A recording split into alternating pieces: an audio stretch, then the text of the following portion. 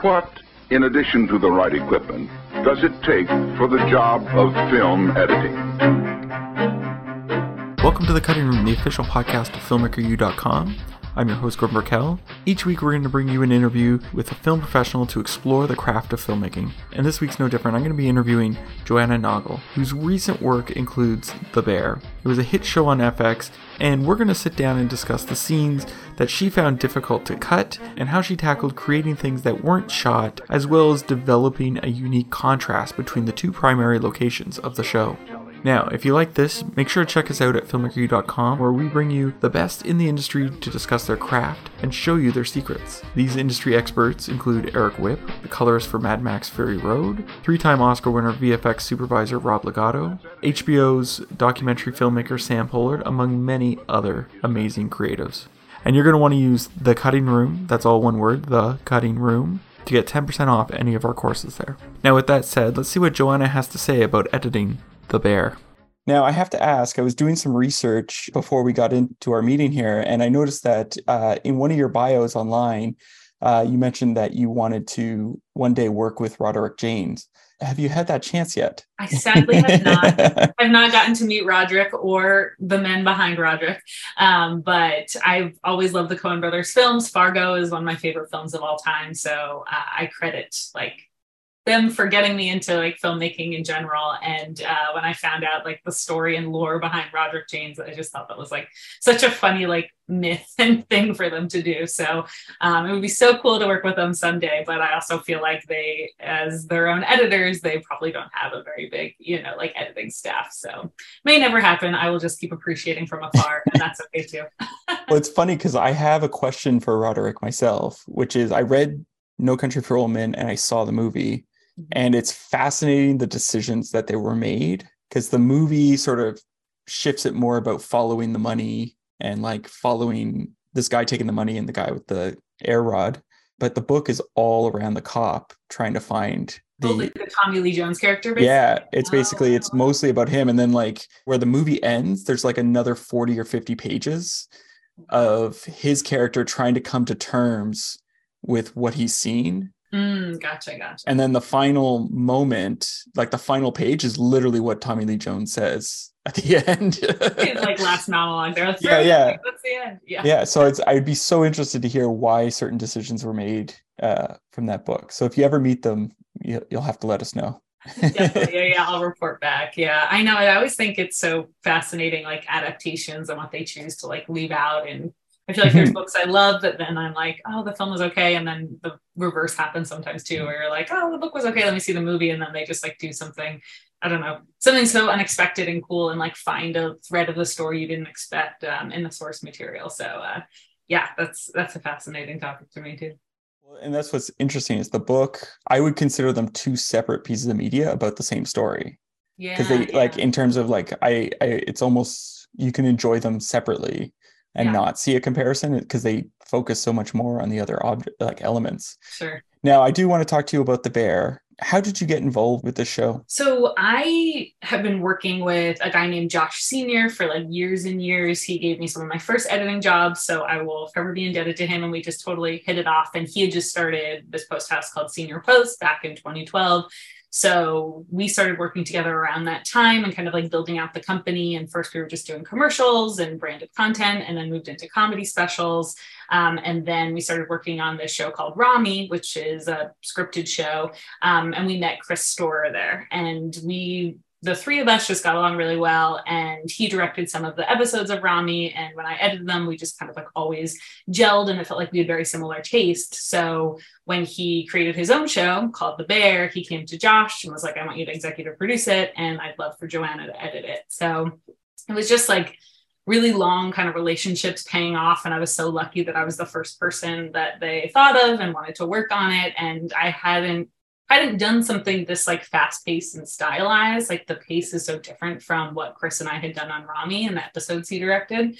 But it was cool that they believed that I could really take this concept and run with it, because there's a lot of freedom the editor gets in the show, as I'm sure we'll keep talking about, because the pace is so crazy and there's flashbacks and montages and makes you want to scream sometimes because it's so intense. But that's really, really fun. And I'm so grateful that, these collaborations have like lasted for years and then led to shows that I love working on today. Well, that's what's so interesting is everyone I've talked to who's watched this show, they all sort of say the same thing. They're like, it's really tense or it's really got attention. So from an editing perspective, like how did you craft that in the cutting room? Yeah, I had never gotten the note when we were cutting the pilot of, you should make people like want to turn off the episode. Like it should be so intense that people like feel like they need a breather, which was so freeing as an editor to be like, oh my gosh, I can really like push this, because a lot of times as an editor, if you're doing your job right, you're almost not noticing the editing. Like the scenes are just flowing together really nicely. The dialogue just feels natural. So to be able to have the freedom to be like, oh, let's like make this feel in your face and loud, and you're just thrown into the deep end and you're in Carmy's perspective trying to make sense of this crazy world. It was really cool. And one thing specifically we did to try to just ramp up the intensity from the beginning is originally the beginning of the pilot was a bunch of different scripted scenes. So it was like, okay, first he collects the meat and then he goes and he sells the jeans and then he goes and he fixes ball breaker and kind of like all these steps. And Chris Storer was like, I just want it to feel like a bolt of like adrenaline from the beginning. So we basically took the first 10 minutes and like condensed it down to like 3, which was crazy because I wasn't sure it was going to work. And then when we started just making it into this montage, it was like, okay, from the beginning, we're just like, this is the pace of our show.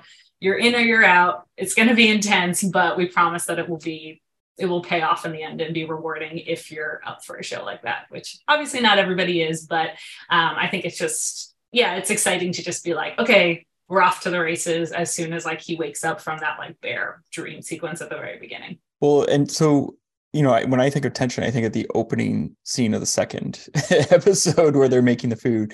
What was that footage like when it came in? Like for that scene, like, did you have to manipulate it in any way, or was it, pretty structured already for you from the script, or what was it like with the rushes? Yeah, that was actually one of the hardest scenes for me to cut, just because after the pilot, I was like, okay, I get the world of the beef. I know what it should feel like. And then we wanted to create contrast between this other place that Carmy used to work.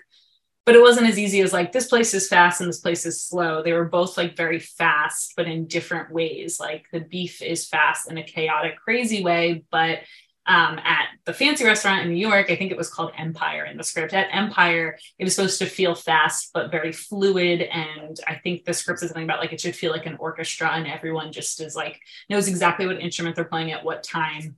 And it should just feel like one organism kind of like moving and breathing. So they shot all this gorgeous B-roll, but it felt like it wasn't like connecting as well as I would have liked. So I basically added a couple of like digital zooms to a lot of those close-ups to just make it feel like every shot was moving from left to right. And just adding that little bit of movement just made them all feel a lot more connected. And then when we got back to the beef, a lot of the close-ups are just like static and they feel like disconnected and they're dirty, obviously, and just feel like they have the same like items there, but they just look so different. Everything is like spotless and clean. And so that was like one way that just by adding that little bit of, added movement in Premiere, we were able to make everything feel a little bit more fluid and like it was one shot, even though there were a lot of cuts within it. You're saying like you pushed in and then moved it from left to right type thing. Correct. So was it, and that was sort of to create like, I guess, a feeling of, I get moving, I guess, for lack of a better term, but like progression or what have you in the shot. Is that what you were doing? Yeah, exactly. I feel like I just kept coming back to this conversation with Chris and Josh about how like it should feel like an assembly line almost. So I almost wanted it to feel like it was just like things that were passing by and everyone was just like adding their touch to it. And then it was going to the next person. It just felt like everything was like moving at a consistent pace and everybody was contributing, like knew how to contribute to keep things moving at that pace. Whereas things obviously are fast paced at the beef, but in a way that feels very choppy and like people are all doing different things, especially at the beginning. We're trying to set up like how disorganized they were in comparison to this restaurant that just seemed like everything came together so naturally. And I actually cut that scene originally to this song that had this like really strong beat to it so that everything was like measured out so that it all felt very like even and like geometric almost between the shots, but we didn't want it to feel that loud or like that driving. So it was like a temp track that I was cutting to find that pacing. And then we pulled it back for a way more like sparse track in the end, which was kind of a fun trick. Whenever I talk to an editor and they're like, yeah, and then we switched the music and I had to redo the whole cut because the pacing was off. So did you like, we left the pacing based on the strong, but we brought in this softer, slower music, that sort of piano, if I remember correctly, to like make it uncomfortable for people? Yeah, so I was cutting the temp score I was cutting to was like from The Social Network because I love that score. And so we were like using that like beat to be like, okay, we're moving and like that's the pace. And then basically we just strip that out and then send it to the composer. And we were like, we don't want anything like this remotely, you know, we want something way more sparse and send other like tracks that were like a reference, but we were like, this is the pace. It should still feel like, you know, it's intentional. We're not going to change the shots, but we basically set up the tempo with that temp track, even though we ended up replacing it with something else, if that makes sense. Yeah, no, that's really fascinating. One of the things about the second episode is, you know, you're trying to create that contrast between the beef and Empire. You know, what were some of the things you had to do? You know, episode 1, we're sort of in the beef, I guess you could say.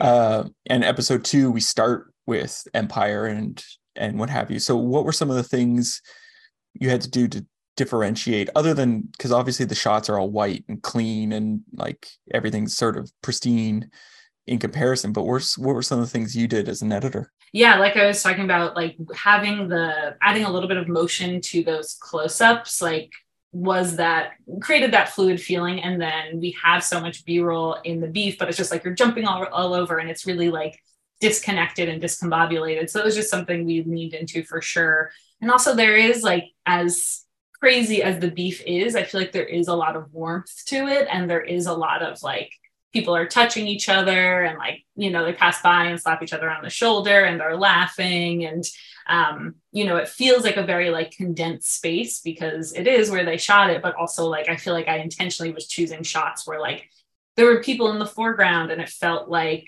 the frame was dirty and it just seemed like a family, a dysfunctional family, but everybody was really familiar with each other. And the shots that we favored in Empire were, there wasn't as much like, it felt like a much bigger space. And also we weren't choosing shots where it showed people having any sort of like friendliness with each other or any sort of like connection. A lot of the shots were like singles or everybody was like shown at a distance from each other until, you know, we use that footage of Joel McHale coming over and whispering in Carmy's ear. And we just like don't have any sort of, you know, even when Carmy and Richie are going at it in the beef, it's so much a like two-sided thing where they're both yelling at each other. They're both kind of like fighting for control. And this was so one-sided where it was just like, okay, this guy is just like literally standing over Carmy trying to break him.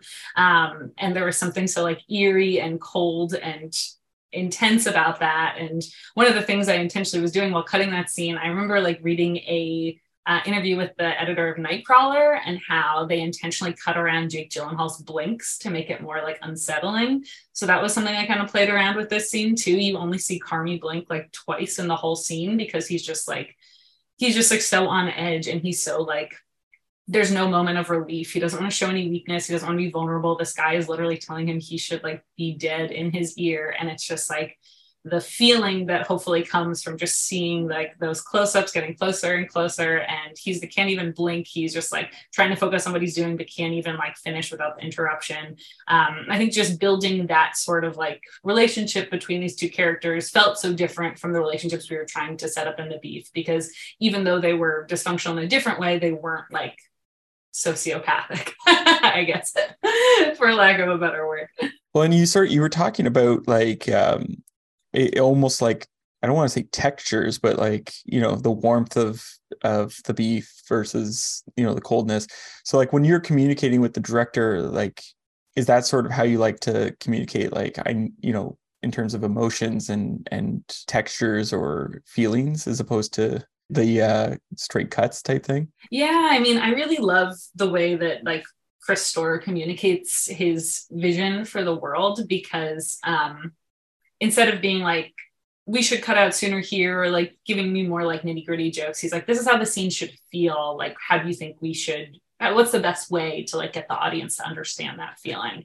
And I love that kind of input like from a director, because that makes it more like a puzzle for me to solve. Like it's enough direction. I'm like, oh, I know where we're trying to get, but like what tools do I have in my disposal to get there, whether that's like music or sound design or cutting style or flashbacks or any of the following. So that first scene in the pilot with like family dinner, that was something that like I think was like loosely scripted, but a lot of it was just kind of like them filming the actors, and like they were obviously all just like getting to know each other because it was the pilot and it was the beginning of the shoot. And I remember just seeing the footage and being like, oh, despite all the like yelling and chaos that goes on in a scene, that feels so warm and familiar, and there's love. You can feel the love around the table when they're all sitting together. So that was something we definitely wanted to lean into. And even if just like catching someone looking at each other and laughing, or someone's watching someone else and you can see the expression of appreciation on their face. Like the actors in the show are so good that with just a quick glance or watching somebody watch someone else, I feel like they really can convey a lot. So I think making sure that shared history of this restaurant that's been around forever is something we always wanted to come through in the scenes, to show that like, yes, they can hate each other at times, but at the end of the day, like this was built on a community, and that's so important to the show. You worked on the pilot, and one of the things I always hear is that pilots can be one of the toughest parts of working on a show, because you're finding the structure, you're finding the show essentially. Mm-hmm. So what changed in the pilot process when you were cutting that? Like, obviously the script was there, but like, you know, it's the last rewrite in the edit room. What did you have to rework there? Yeah, totally. Yeah. The biggest one was kind of what I was talking about before, was like really just taking the first 10 minutes and shrinking it down to 3 minutes like that.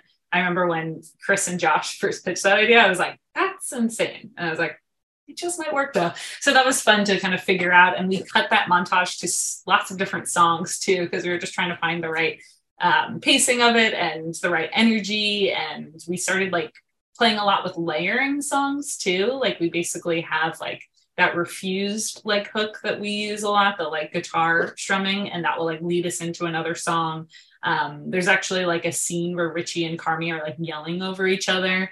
And we use 2 different tracks playing simultaneously, and it gets louder when Carmy's talking, like one of the tracks, and then the other track gets louder when Richie's talking, and it just creates this sense of like discord. And you're like, I can't put my finger on why this feels so stressful, but because you're trying to like hear 2 different songs at once, that just felt like that captured that energy of like 2 people trying to like turn the radio dial to their station. So that was something we definitely found in the edit, that wasn't something they had talked about on set, but we were like, oh, this is something that can like ramp it up more. And there actually, I think, was a whole nother scene originally in the pilot where like Carmy loses it a little bit more and is like yelling at the staff and is like, get your act together. And I remember Chris saying like, this feels like it should come later in the season. Like, I think we should like leave people wanting more and just have like a hint of like, you know, where Carmy will go later. And now if you've seen the first season, you know that like that outburst that happens in episode 7, which is such a great episode that I can take little credit for because it's an actual oneer. So I cannot take much editing credit for it, but it's such an amazing episode. And you see Carmy turn into that chef from, you know, episode 2. He's like, has turned into the worst possible version of himself and become someone who just like will yell at his staff and makes it all about himself. So, I think if something like that had happened in episode 1, we wouldn't have felt this great build throughout the season. So that was totally the right call on Chris's point, Chris's perspective, you know, to just be like, let's let the audience get to know Carmy more before we see kind of like this other side of him that he could become. So what was the scene that you had the most fun editing then? Because it seems like this was a fun show to edit with the different emotions and tensions and manipulating things. So what was the most fun you had for scene wise? I think the most fun scene was probably the start of episode 8, which is when he's having, you know, Carmy has a lot of panic attacks and kind of like nightmare scenarios throughout the season, but the like fake talk show, 90s style cooking show that turns into a nightmare was really fun. Just because I feel like something that I really leaned into with Chris and Josh and Joanna, who's one of the other showrunners, Joanna Naugle, was really reusing footage throughout this season to build this anxiety and kind of keep replaying these things that are playing in Carmy's head, whether that's footage of his brother or the bear at the beginning that's in that nightmare, or footage from Empire and this horrible chef that mistreated him. So when we got to episode 8 and we were like, okay, this is building towards the finale, it was like, okay, what are the things that are like going through his head? We just saw him have this huge breakdown in episode 7 where Sydney quits and he yells at Marcus. What are the things that would be playing in his head? And we reused a little bit of footage of him like losing it on Sydney and Marcus, but also put in stuff from episodes 1 and 2 and 4 and 6, just taking a little bit to be like, these are the things going through his head. And then we also ended up cutting in a bunch of like just still photos of food too, that I think were taken from Chris's sister's collection. She's a chef in real life and is like a huge influence on the show.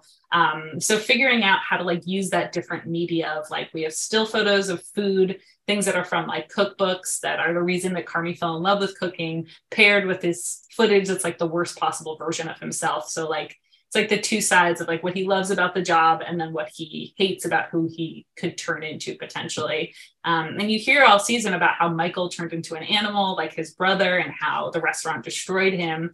And so I think episode 7 is like a little peek of like, oh, this could break Carmy as well. And then episode 7 is like the beginning of his redemption, and he goes back and apologizes, and he is figuring out more like coping mechanisms and how to be a leader. And I just feel like that first scene, leaning into the absurdity of the cooking show into him kind of like coming down from the panic attack was, it was just a really fun thing to figure out. So I have to ask, have you been to the Beef? Because it is based on, like, it has an actual place called the Beef in Chicago.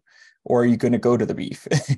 I have not been, but I'm hoping to go before they start shooting season 2, because I'd love to see it in person. They shot it at the actual location and then rebuilt an exact replica in a studio for the rest of the season. So I would love to visit both, to be like, okay, this is the actual place, and then this is the, fairy tale like version they have on a set.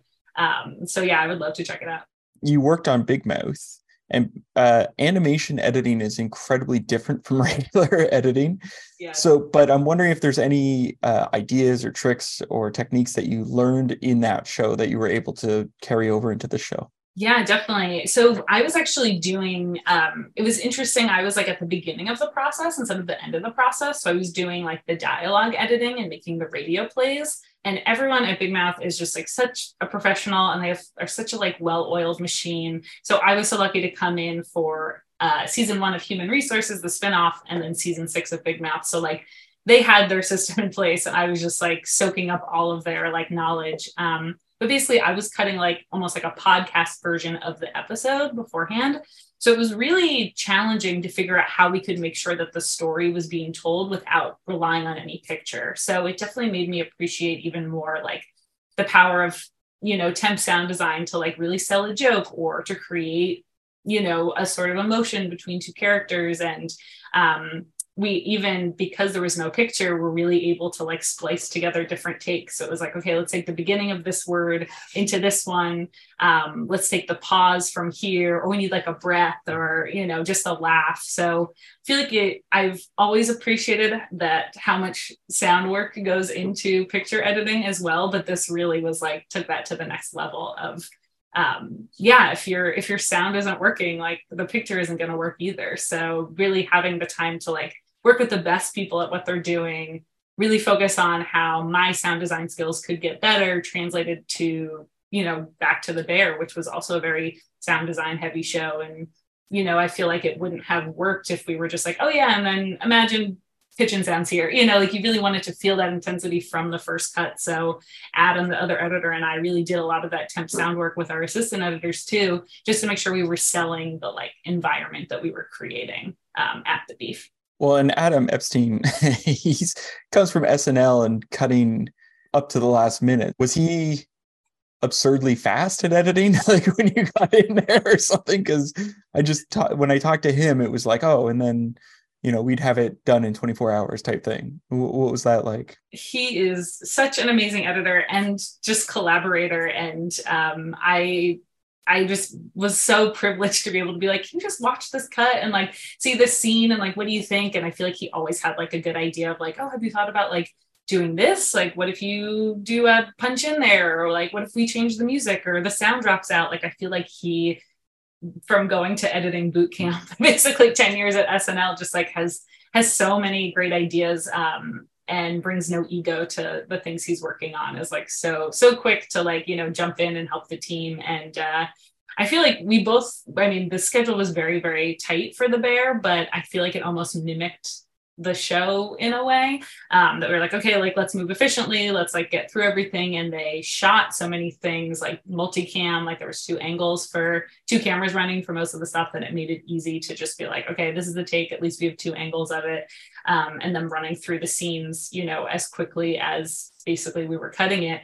We didn't have to do a lot of that, like, okay, we have to like fake the pace of how these people are interacting. A lot of that was just how they filmed it too. So it enabled Adam and I to move through at a crazy fast pace. But that was fun because it just made it like feel like we were along with them for the ride of like, as they were getting their restaurant together, we also were like assembling the season and what it was going to look like, but with a lot less drama than they did, for sure. I have one last question for you. What would you say is your favorite guilty pleasure film or TV show to watch? I'd say my favorite guilty pleasure movie. I recently rewatched Mona Lisa Smile for the first time in a while, and I don't know if that counts as a guilty pleasure. I'm like, I feel like I don't remember. I remember seeing it in theaters when I was like before I knew I wanted to get into film, and just seeing it, I was like, oh my God, this is about like women and art and what it means to be a creative. And I watched it again recently and I was like, okay, I think this is like one of my like low-key favorite movies that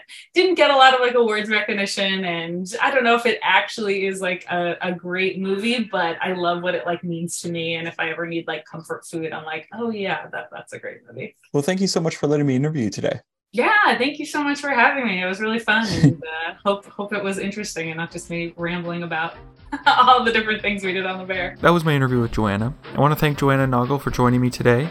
I also want to remind you that you get 10% off at filmmakeryou.com using the promo code TheCuttingRoom, all one word, The Cutting Room. This podcast wouldn't be possible without our amazing team behind us. That includes our producer, Jason Banke, and our sound editor and mixer, Evan Winch. I'm Gordon Burkell. Thanks for listening.